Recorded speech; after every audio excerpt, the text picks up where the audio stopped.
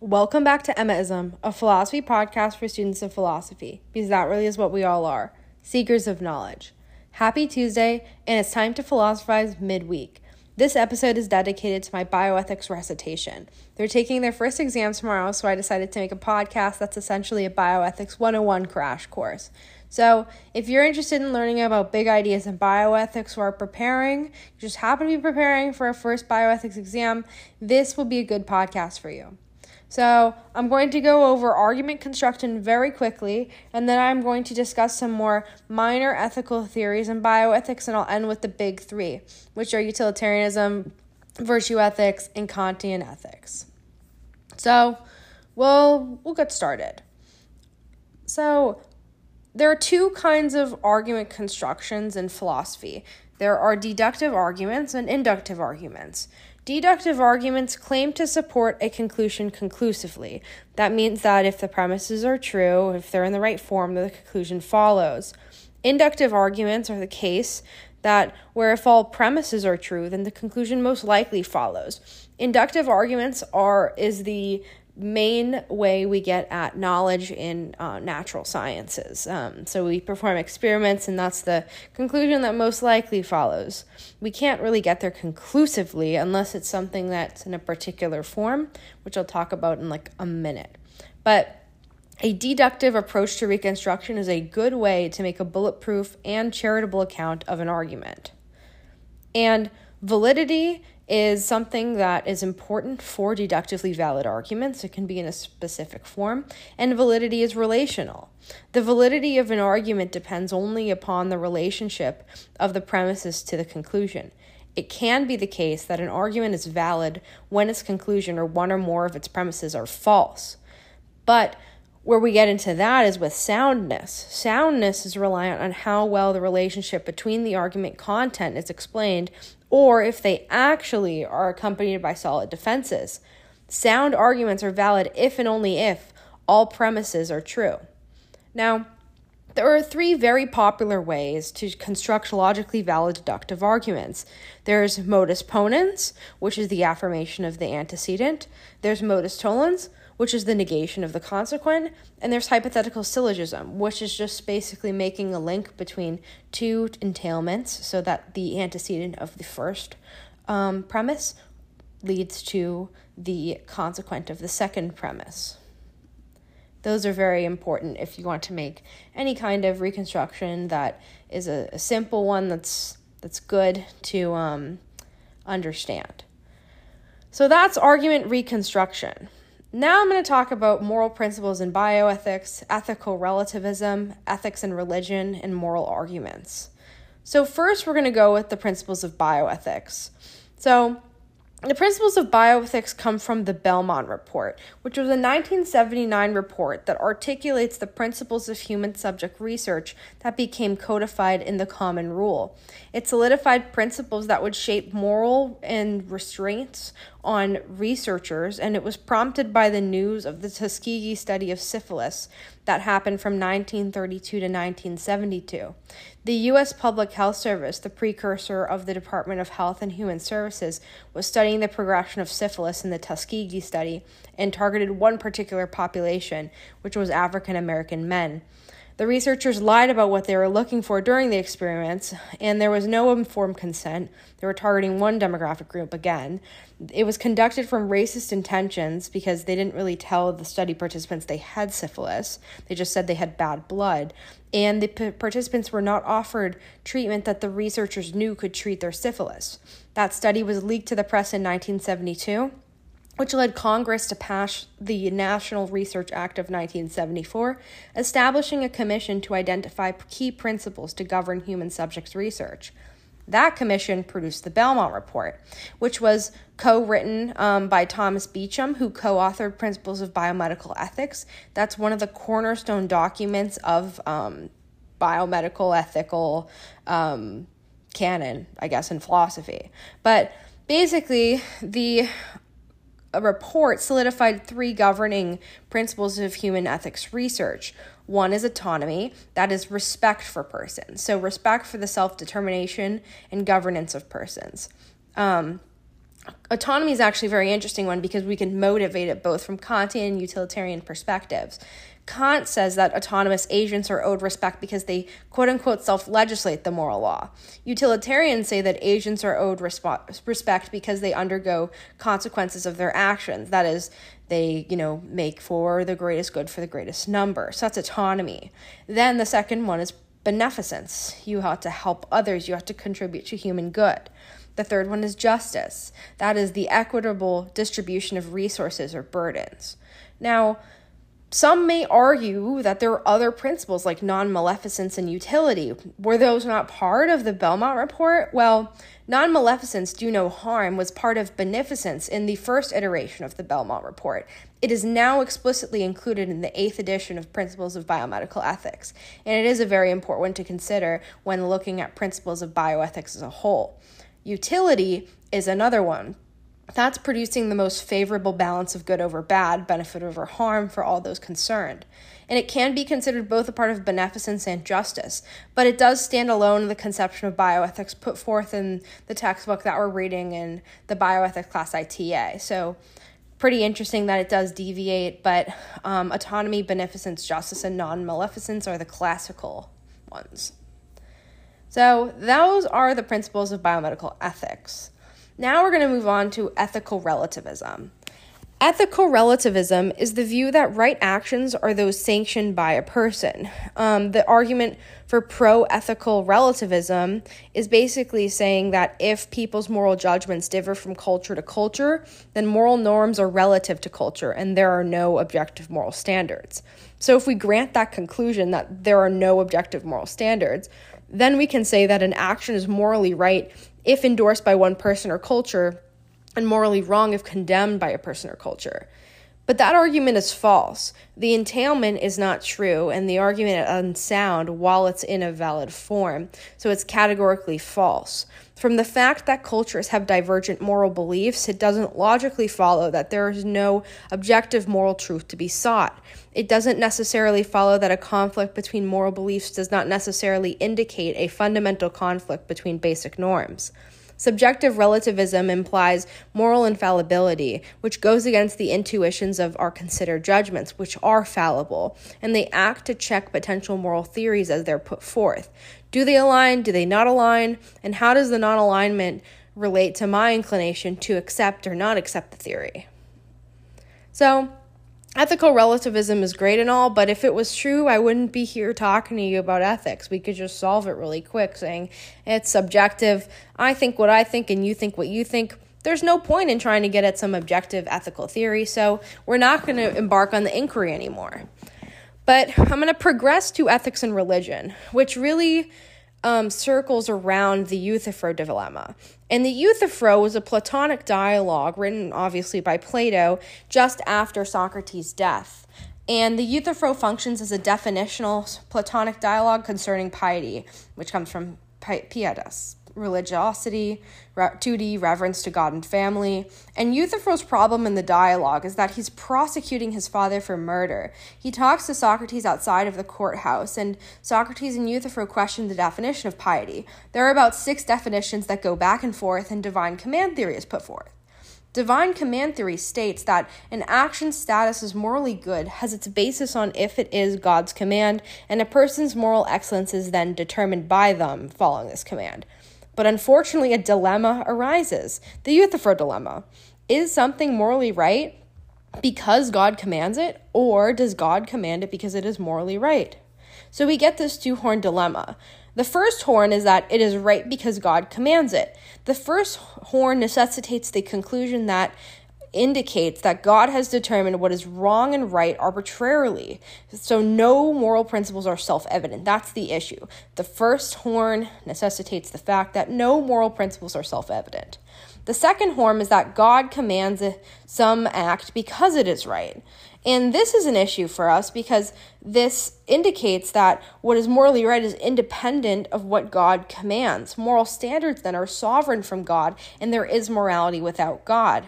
So from the first horn, it seems like God can change what is right and wrong at will. But from the second horn, it looks like there's a standard of morality that's greater than God. And both of these are problematic for our ethical inquiry if we're looking at this junction between ethics and religion. Valid moral philosophy cannot be contingent on arbitrary standards. And the alternative conclusion of the Euthyphro dilemma means that God is neither not necessary nor sufficient for morality.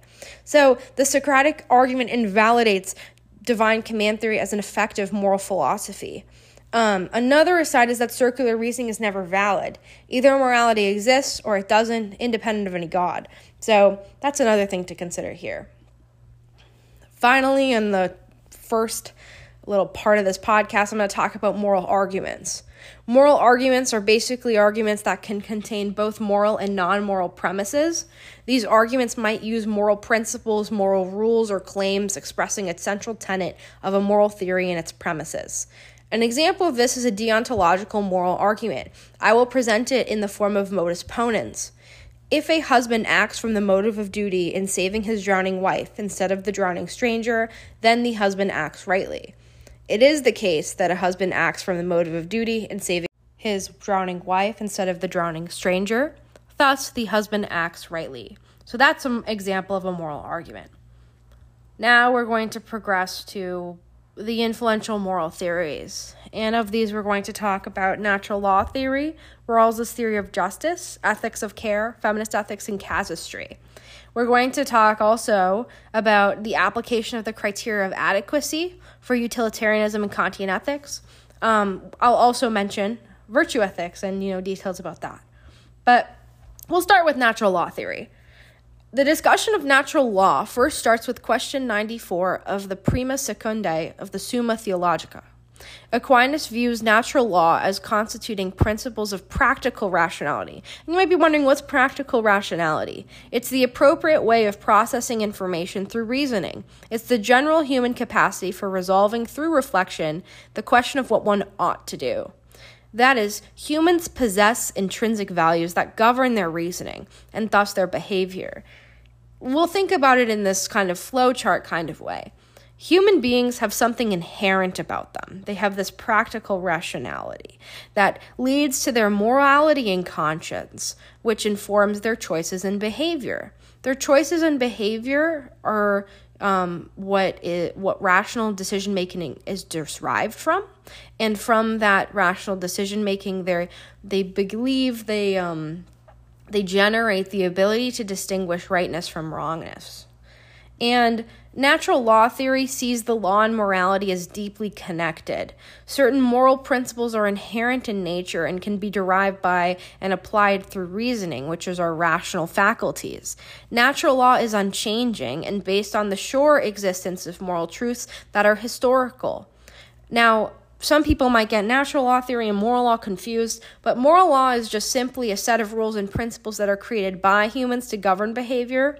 Moral law can change over time, and it's conceived by humans based on cultural or religious beliefs, though they are grounded in deliberative presumptions and considered judgments. Natural law theory also brings up the doctrine of double effect. In question 64 of the Summa, Aquinas is credited with introducing the doctrine of double effect.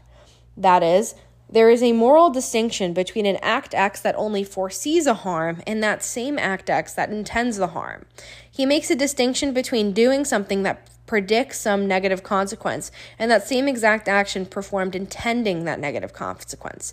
To foresee is knowing, but wishing that the action did not have that consequence. You hope it would be otherwise, and you do not wish the bad consequence.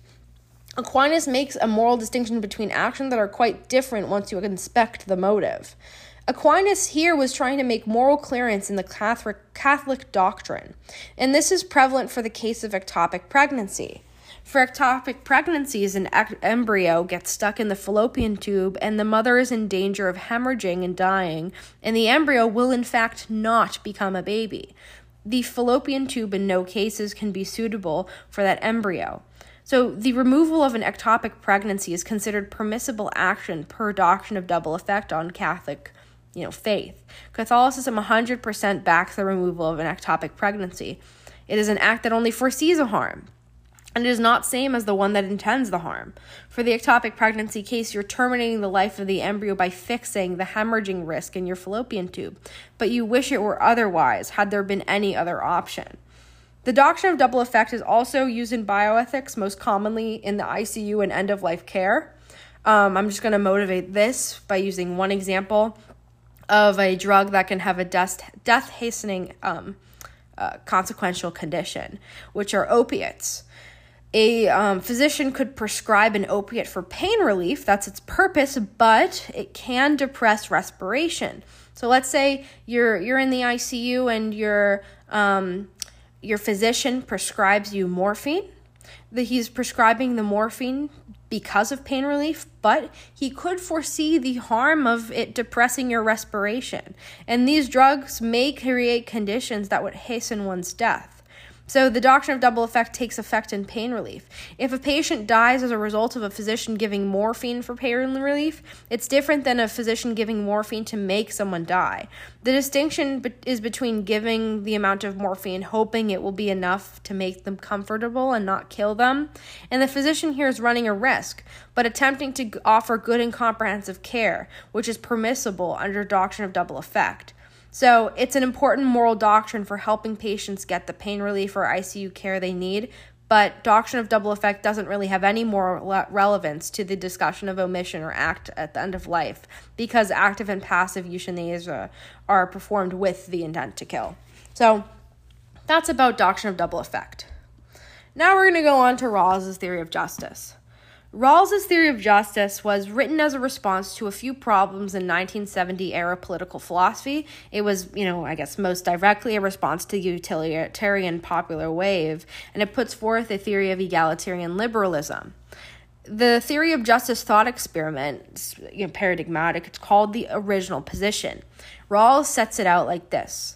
The original position is where you find yourself, given the responsibility to determine the rules and structure of your future society. The catch is that you're behind a veil of ignorance. That is, you do not know the morally arbitrary factors that might bias your judgment on justice. Under the veil, you don't know your age, your socioeconomic status, or other potential confounding factors like natural endowments that would change the principles of justice that you choose to develop. Rawls thinks that this experience would always result in the same conclusion every time by the participants in the original position. That is, the acceptance of justice's fairness moral framework. And that framework is the principles of justice in the scheme of justice's fairness. The first principle is the greatest liberty principle. It holds that every individual has the same inalienable claim to a full set of equal basic liberties for all.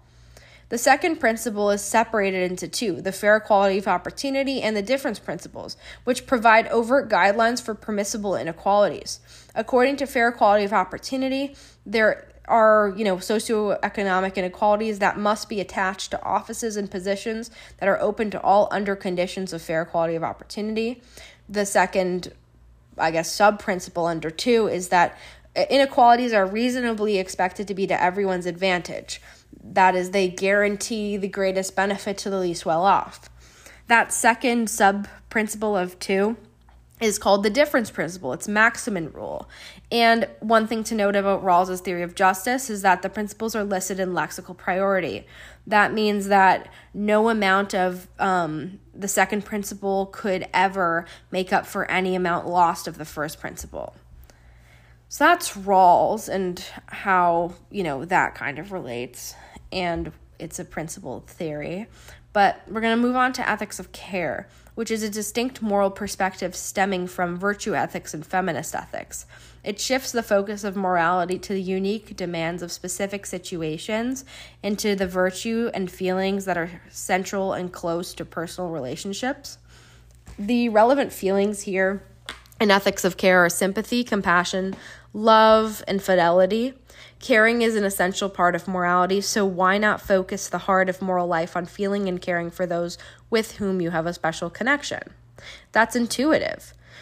It criticizes also some of the assumptions of the theories we discussed. The theory framework holds that the principles already exist are constraining, and they seem to be limited, which is why it was developed. So the impartiality of consequentialism and the seemingly removed nature of deontology are two critiques that Ethics of Care puts forth. Now, if you're more interested in ethics of care, go see Carol Gilligan's work for more information. She really spearheaded the initiative to popularize this ethical movement.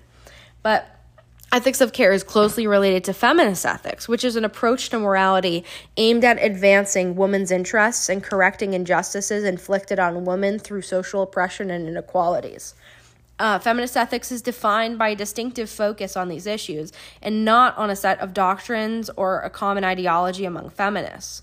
Feminist ethics was developed as a response, like ethics of care, for a needed sensitivity toward the social context regarding deriving moral principles.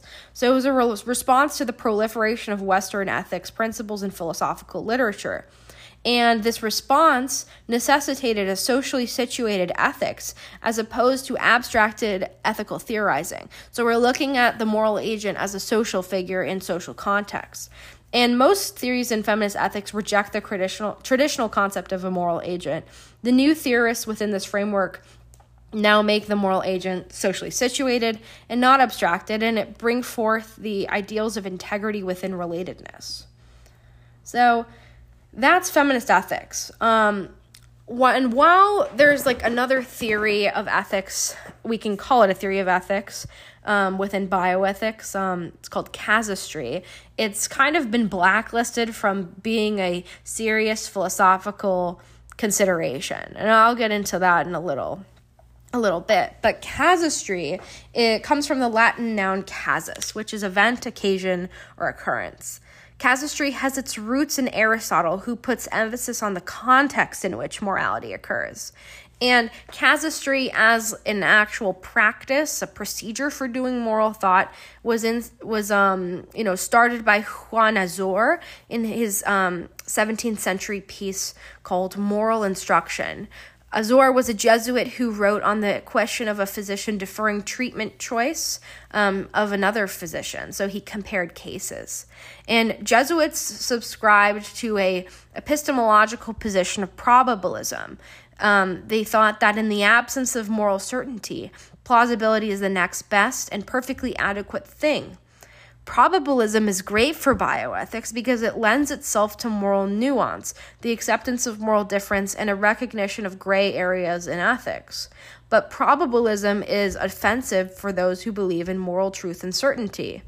In fact, this is why casuistry was basically blacklisted from philosophical literature. Pascal's provincial letters in 1656 accused the Jesuits of using casuistry, of moral laxity, intellectual sophistry, and disguised heresy, which is something wild to say for a 17th century philosopher. But casuistry is very, very important to bioethics and how we do clinical ethics. Casuistry operates in a way that uses paradigms and analogies. Paradigms are clear-cut cases that we feel high degrees of confidence about the moral analysis of. Analogies are the new but related cases with complexities that demand additional moral reflection, including sometimes additional or novel deliberative presumptions.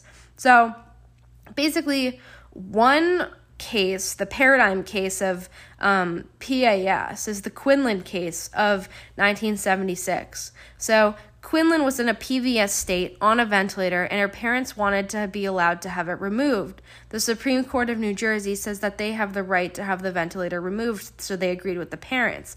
So in 1975, the right to have the ventilator removed for patients was established morally and then legally. So that was the paradigm case. No one argued with that. But Cruzan came along in 1990. So Nancy Cruzan, had a feeding tube, and the parents wanted to be allowed to have it removed. It was a similar circumstance to Quinlan, except that Nancy can breathe on her own and only needed a feeding tube. The complication was that it wasn't a ventilator being removed, it was the request to have food and hydration removed. The U.S. Supreme Court ruled that Patients have the right to have their feeding tubes removed, and it was the same underlying reasoning behind it as was observed in the Paradigm case. Care is trying to replace a bodily process that you cannot control yourself. Therefore, it is medical care. And that became the new Paradigm case. Schiavo was the new analogy. That's 2005. I won't get into it because this would be a very long podcast if I did. But look up Schiavo 2005 if you want to see how that became the new analogy.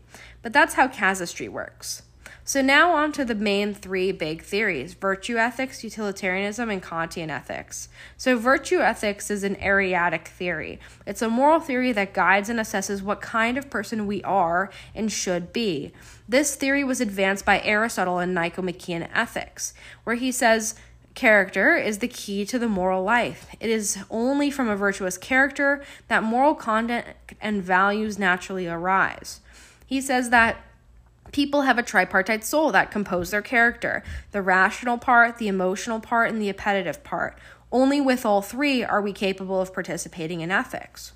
And Aristotle believes that you can only do the right thing by living the virtues and cultivating them until they are inherent inclinations through practice.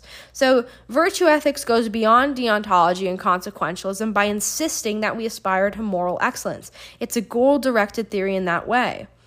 And for Aristotle, possessing the right virtues means having the proper motivations that naturally accompany those virtues. Being virtuous consists in having excellent human character, which is being such that your emotions are naturally under proper control of your reason. This occurs when your feelings and actions are properly distanced as virtues from excesses and deficiency, which are vices. So in this way, becoming a good person is an empirical endeavor. You're always trying to find the mean. An example of virtues, excess, and deficiencies is the virtue of courage, as put forth by Plato in his Platonic dialogue Laches, and the excess is fearlessness in this case, and the deficiency is cowardice. Virtue ethics is also held up by this function argument, which is in Nicomachean Ethics, Book 1, Chapter 7, where Aristotle claims that to discover the human good, we must identify the function of a human being, and he argues that human function is rational activity. So our good, therefore, is rational activity performed well, which Aristotle takes to mean in accordance with virtue. And just to understand this a little bit more comprehensively, we'll take this example of a knife. An excellent knife is a knife that cuts well. So an excellent human is a human that acts in accordance with virtue, one who performs rational activity well. So the function argument basically holds that if X's function is to do blank well, the good life for an X consists in blanking well. That's the function argument. And virtue ethics has a lot of objections, but I'm just going to talk about two here. One is put forth by Hursthouse, and she says that it's too demanding of a theory. Having a certain negative feeling can inhibit our capacity to be designated a good moral actor, and this seems wrong. It seems like not everyone can strive to be a moral actor because we have to be at moral excellence all the time. Bad days don't exist for the virtuous person. There's also the issue of the moral mentor. A big point in Aristotle's theory is that he says you should really be asking, what would a virtuous person do? What happens if you don't have that moral mentor? What happens if that virtuous person, didn't exist for you to look up to? How would you be able to participate meaningfully and wholefully in good ethics? So those are the two objections to virtue ethics and the main tenets of the theory. Now, I'm going to talk about utilitarianism. The iteration of utilitarianism I'm going to be talking about now is the 1864 version, as written by Mill in Utilitarianism. So, classical utilitarianism is committed to two theses about value. It's committed to welfarism, which is individual well-being, or welfare is the only thing that has intrinsic value, and it's committed to hedonism about well-being, individual well-being consisting in nothing but happiness. This means that it's pleasure in the absence of pain. The consequence of maximal happiness is the only element of moral worth for an action. And for Mill, each person's happiness is a good to that person, and the general happiness, therefore, is a good to the aggregate of all people. The happiness of all is the happiness of each, according to Mill. A utilitarian theory of right action is a consequentialist theory that identifies the best state of affairs with one that maximizes aggregate well-being. Bernard Williams iterates the intuition of utilitarianism before he actually takes it down in his work, but he says that it's non-transcendental. As a theory, it doesn't appeal to anything outside of human life in telling us the valuable ends of right actions. It's also uncontroversial that well-being, which lies at the foundation of the theory, is an intrinsic value. Well-being is attractive. It's the kind of thing that we think has intrinsic value. It's also the kind of thing that we think we could bottom out our moral theories at. Bottoms out at intrinsic values and status, so it seems like well-being could be one of those things. It also enables us to make moral decisions based on empirical calculations. It's a literal formula usage. And finally, utilitarianism provides a common currency for moral deliberations. Your concerns and my concerns can be cashed out in units of well-being to figure out the moral actions. So those were 4 charitable initial attractions of the theory. But for utilitarianism, other things to consider are higher and lower order pleasures for Mill. There are mental pleasures, which are stimulating thoughts, versus bodily pleasures, which are instant gratification kinds of ones. There is a distinction between the two for Mill, and they have different utility cash-outs. Then there's a distinction between classical versus rule utilitarianism. Rule utilitarianism is the view that a right action is one that conforms to a rule that, if followed consistently, would create for everyone involved the most beneficial good over bad balance. Classical utilitarianism is the view that right actions are those that result in the most beneficial balance of good over bad consequences for everyone involved. So rule has no exceptions. Classical is for basically everyone involved, and it's the more action-based rather than trying to follow this rule consistently. So there are a lot of objections to utilitarianism, but I'm going to talk about 4. Utilitarianism seems to alienate us from our moral feelings. It seems to be an affront to a person's integrity. This is an objection put forth by Bernard Williams so in his morality piece. Utilitarianism also seems to demand that moral agents be willing to drop any of their commitments if a situation arises in which maximizing aggregate well-being demands it. The third objection is that rule utilitarianism has a bad decision procedure. There are worrying counterexamples, like, having torture and the pleasure that the torturer gets from torturing others being put in the utility calculation. That's very worrying to people who want to build good theories of morality. And there's finally the pathological benevolence objection, which is that benevolence is not the whole of the moral life. We must care about something other than benevolence because we see that moral actors see the interests and ends of others, but also abide by the demands and duties of friendship and justice. So utilitarianism is only good at the surface level impression that benevolence exhausts the moral life. So those were the objections. Finally, I'm going to end this on Kantian ethics, which is probably the most confusing of the 3. So Kantian ethics is part of the project of the groundwork of the metaphysics of morals. The groundwork of the metaphysics of morals had 2 distinct projects: the theoretical project, which is to define the foundation of moral principles to which human beings are bound, and the practical project. Kant claims that the identification and establishment of the fundamental principle of morality is also beneficial for our practical lives.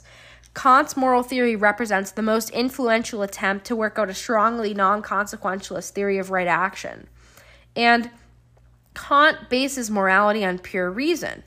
Kant, in his critique of pure reason, aimed to show that we have a synthetic a priori knowledge of nature. Synthetic a priori means that we're focusing on the preconditions for the experience itself. This is a way of learning something new independent of experience. Moral judgments concern not how things are, but how they ought to be. This is why they can't be a posteriori, because experience can tell us how things are, but not how they ought to be. They can't be analytic either, because if they were, we could settle moral disagreements simply by examining our concepts. So, if there are any true moral principles, they must be synthetic a priori. Synthetic a priori knowledge is concerned with the intuitions which all of our experiences must conform to. So rather than concerning itself with experience itself, which Kant thinks is better left to empirical science, metaphysics should focus its attention on the preconditions of experience itself.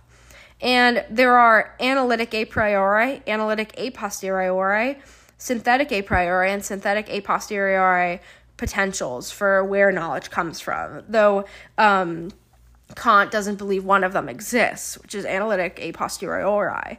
But analytic judgments are judgments that are true by definition. This is when all the concepts are contained in the predicate. An example of this would be all bachelors are unmarried. Synthetic judgments are judgments that add something new to a concept that wasn't already contained in it. So it tells you something not merely contained in the concept of the predicate. That would be something like, I guess keeping on with the bachelor theme, all bachelors die young. A priori is known to be true independent of any particular experience. This could be a Euclidean axiom or postulate. It could also be 2 + 2 = 4. You get the gist. A posteriori is known to be true from experience. This is something that is confirmed by an experiment or experience. An example of this is how physicists came up with the smallest unit of time, which is a chronon. That's like 10 to the negative 42nd seconds. So, basically that's the smallest unit of time ever. How they got there is something that's confirmed through experiments. So those are the types of knowledge, the 4 types. And for Kant, he starts with the goodwill, and he says that goodwill is the only thing that is good unconditionally or without qualification. And a person who does the right thing for the right reasons has what Kant calls a goodwill.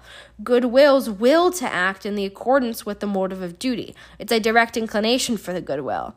And something has unconditional value just in the case that its value does not depend on its relationship to anything else. The goodwill has unconditional value insofar that its value does not depend on whether the person has any special cognitive talents, is thereby made happy, has certain virtues, or accomplishes what they set out to do. And to understand the source of the goodwill's unconditional value, Kant proposes that we look at actions that we commonly regard as in conformity with our moral obligations. Acting from the motive of duty is what gives dutiful actions unconditional worth. That's what he says in the groundwork. So Kant thinks that the only actions that are morally right are those initiated by direct inclination. Moreover, when an agent performs a dutiful action for its own sake, for the right reason, that's a direct inclination. So actions have moral worth when the motive of duty is sufficient to move the agent to comply with his or her moral obligations. Sufficiency is important here. In philosophy, we have sufficiency and necessity. If something is sufficient alone to move an agent to act in a certain way, then that by itself is enough. It's just enough. If something is necessary for an agent to act in a certain way, then that by itself is not enough to make the agent act in that way. So the motive of duty is sufficient to move the agent to comply with his or her moral obligations. That's very relevant. So where would we be in Kantian ethics if we just didn't talk about the categorical imperative? The categorical imperative states that I ought to never proceed except in such a way that I could also will that my maxim should become a universal law. The motive of duty is the motive of universal compliance with the law. Acting from duty is acting as though the agent would will his or her action into universal law. It follows that acting from the motive of duty cannot be understood in terms of the content of the maxim on which the person acts. If it is not understood in terms of content, then it must be understood in the form of the maxim. And this form is articulated by the supreme principle of morality for Kant, which is the categorical imperative. And there are 4 formulations of the categorical imperative. One is the categorical imperative that we just went over. So act only according to the maxim through which you can at the same time will that it become a universal law. Then it's followed by the formula of universal law. That's in groundwork 2. So act as if the maxim of your action were to become by your will a universal law of nature. That's followed by the formula of humanity, also put forth in groundwork 2. So act as you use humanity in your own person as well as in the person of any other, always at the same time as an end and never merely as a mean. And finally, the 4th formulation is the kingdom of ends. So act as if you were, through your maxims, a law-making member of the kingdom of ends. The kingdom of ends makes people function as constraints on our actions. So Kant sees the person interacting in a community with others and, basically self-legislating a kingdom of ends. finally, I guess before objections and just a little wrap up, I'm going to go over hypothetical and categorical imperatives. So there's the categorical imperative, but there are also categorical imperatives in general. And it's possible, Kant thinks, to distinguish between two kinds of imperatives. One is the hypothetical imperative, which is imperative that commands an agent to perform an action on the grounds that he happens to set for himself based on his inclinations. And this imperative is binding because you happen to set a particular end for yourself. The categorical imperative, or a categorical imperative, is an imperative that commands agents to perform an action that is independent of any actions the actor may set for him or herself. This is binding no matter the ends you set for yourself. A categorical imperative is universalizable, and that's due to form and not content. So, just to quickly reiterate, hypothetical imperatives are not binding for everyone. It's only binding for the agent who sets it. And categorical imperatives are binding for everyone. They are universalizable. So, yeah. All four formulations of the categorical imperative are categorical imperatives. There are a lot of objections to Kantian ethics. One of them is the thought too many. This is put forth by Bernard Williams in his essay, One Thought Too Many. But he says that the second that it takes for an actor to wonder whether they will act from the motive of duty or should act from the motive of duty in performing an action is the second that might make the difference between life and death for the person in that bad condition. Another objection is by Philippa Foot. She's saying that there's the wrong account of moral motivation in Kantianism. She says that it seems wrong that the unsympathetic helper is more morally praiseworthy than the friend of humanity. I'll just say the unsympathetic helper is someone who hates people, hates the elderly. And, he's walking down the street, sees this woman, and this very, very old woman walking out of the grocery store, and one of the handles on her bag rips. You see that she had just unlocked her car. That's just a couple feet away. And you're like, well, I really hate people, but I understand that it is my duty to, help others preserve their dignity and progress in that dignified sense. So I must help her from the motive of duty. So you go and help her. Kant believes that this concept of struggle is important. The concept of struggle, by the way, does not exist in Aristotelianism because he thinks that taking pleasure in doing the right thing is the mark of a truly virtuous person. And that's where Philippa Foot is coming from in saying that Kant has the wrong account of moral motivation. So the friend of humanity, in contrast, is someone who loves helping people. They run all of the volunteer associations at their college, and they see this lady, see that her bag broke, and see her car just right there, but it doesn't matter. The friend of humanity would help her even if the friend of humanity had to walk 5 blocks. So the friend of humanity goes, helps, does not help from motive of duty. So for Kant, that friend of humanity is not morally praiseworthy. So does he have the wrong account? I don't know. Good question. Then another objection is that what happens when duties conflict with duties? Kant doesn't seem to have a good answer to this question. What happens when the formulations of the categorical imperative seem to conflict with each other? And finally, there's the contradiction in willing and contradiction in conception. For contradiction in willing, there's the objection that some maxims are impossible to will as universal laws. An example of this would be the maxim to borrow money while promising falsely to repay it. The contradiction in conception says that when a maxim would defeat the very purpose for the maxim to make the maxim a universal law. So a world in which the maxim is a universal law cannot be coherently conceived because it's a violation of a perfect duty. So a perfect duty is one where an actor must never or always do X to the fullest extent possible in Y circumstance, and an imperfect duty is one where an agent must sometimes and to some extent do X in Y circumstance. So a contradiction in conception would be willing a maxim that's a violation of a perfect duty to a universal law, and that world can't be conceived. So that's the contradiction in conception. So that's all of my content, and that's basically Bioethics 101. So If you enjoyed today's podcast, be sure to take a look at my book. I go through all the ethical theories, the big ones. It's called How to Excel in Undergraduate Philosophy, and it's on Amazon and all other major bookstores in both print and digital. That's all I have for today's episode of Emmaism. Thank you for listening, and until next time, keep searching for the truth.